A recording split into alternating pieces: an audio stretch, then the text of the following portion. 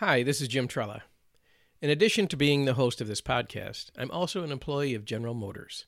The opinions expressed during this podcast are those of the host and any guests, and not the opinions of General Motors. Welcome to the Art of Grateful Leadership podcast.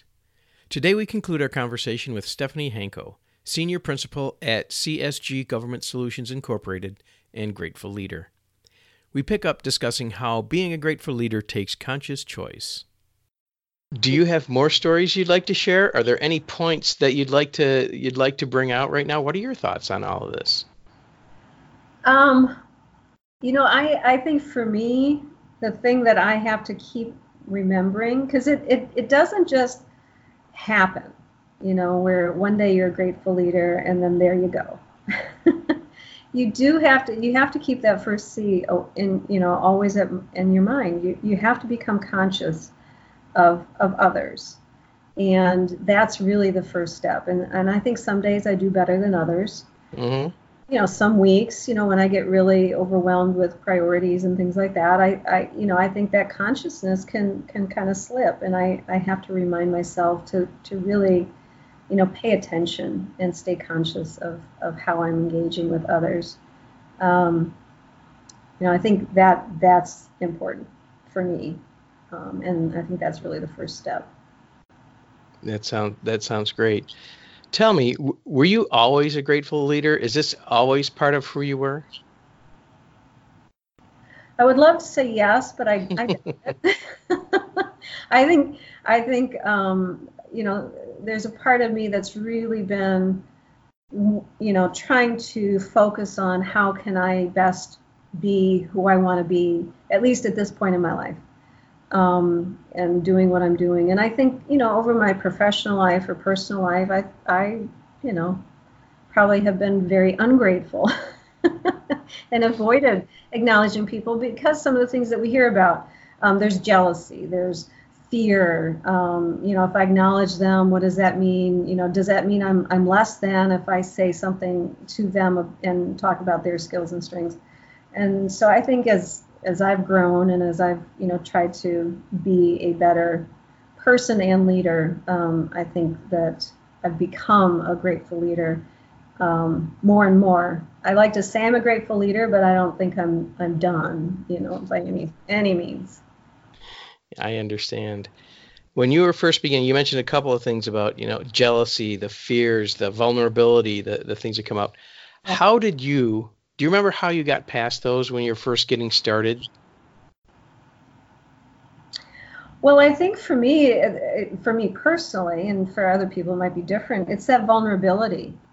It's putting yourself out there. And I don't know why it's so hard. It just, it is, or it was, or it continues to be. I won't say it's gone away.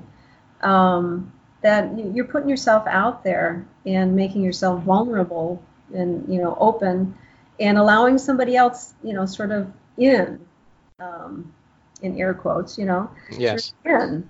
And I think you have to be willing to do that. And that can be very hard. That was when I think back, that was one of the first things that I thought about is the fact that, the vulnerability that, what are people going to think about me if I do it this way? Mm-hmm. Yeah. But I don't know how it worked with you, but maybe you shared the same feelings. But once you started doing it, what people you're afraid of, are people going to see me as being weak? Right. I found out that people looked at me as being strong because I could see their strengths in them. Yes. Did you had the same experience? Yes. I would agree. Yeah, which is what you're afraid. You're afraid to put yourself out there, and yet what you get back is so powerful and so uplifting, and the kind of the opposite of what you're afraid of.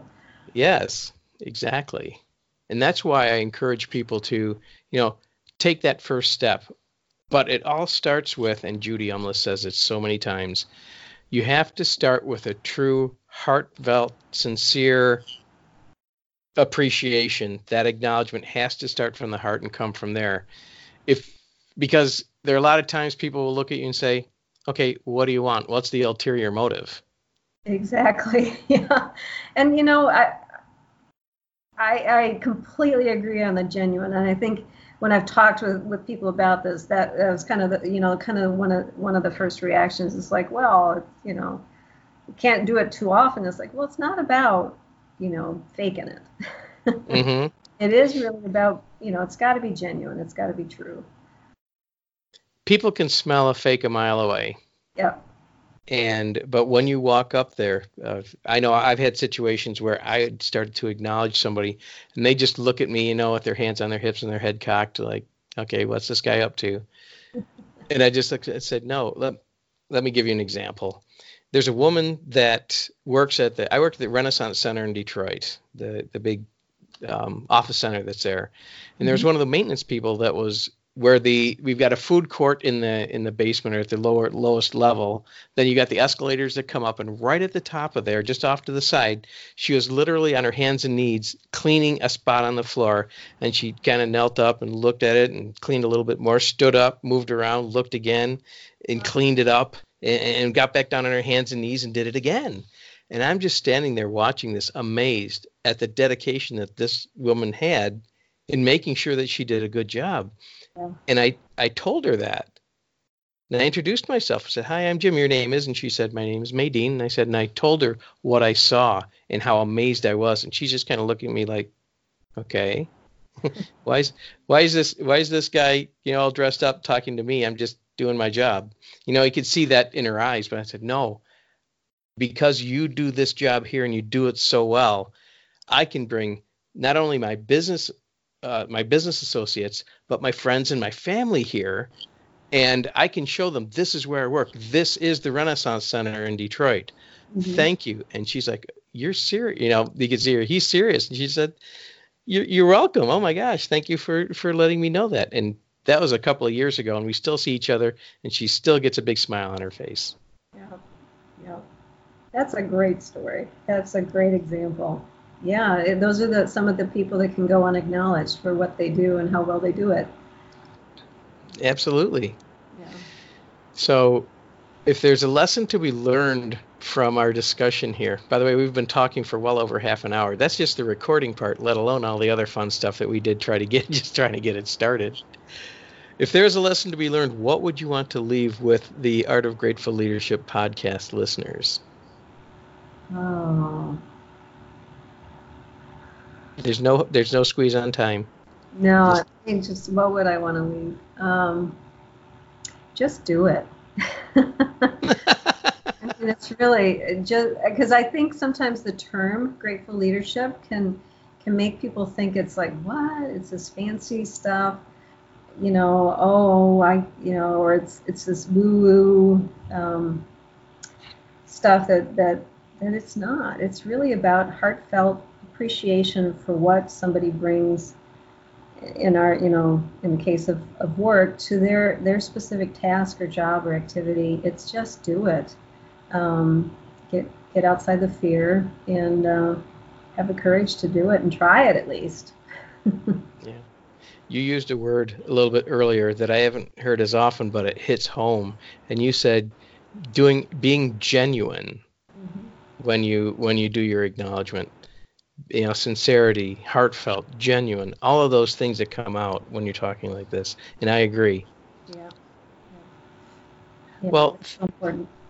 Thank you so much for your time. I've truly enjoyed this. I hope you have.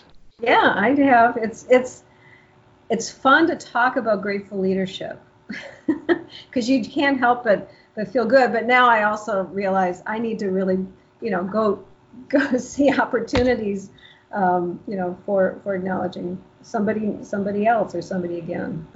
It just helps me, remember. And again, it's that stay conscious of those opportunities and those times when you can really acknowledge people genuinely. Now, Stephanie admits she wasn't always a grateful leader, but she was always looking for ways to improve. And now she has become a grateful leader. Her emphasis on the acknowledgement that it has to be genuine, it has to be true. It's truly about heartfelt appreciation for people. And how does she end the whole conversation? Don't think too much about it. Just go out there and do it. Begin acknowledging people. I think Judy Umlas would agree with that statement. If you've missed either of the previous episodes featuring the interview with Stephanie Hanko, they're on the Center for Grateful Leadership's website at www.gratefulleadership.com. Go out to the Art of Grateful Leadership podcast page and search for episodes 114 and 115. You will enjoy each of them. And while you're out there, look around for all the resources available to assist you on your grateful leadership journey. If you aren't already a member, join. Membership is free. I'm G Trela, and you've been listening to the Art of Grateful Leadership podcast. Remember to acknowledge someone each and every day.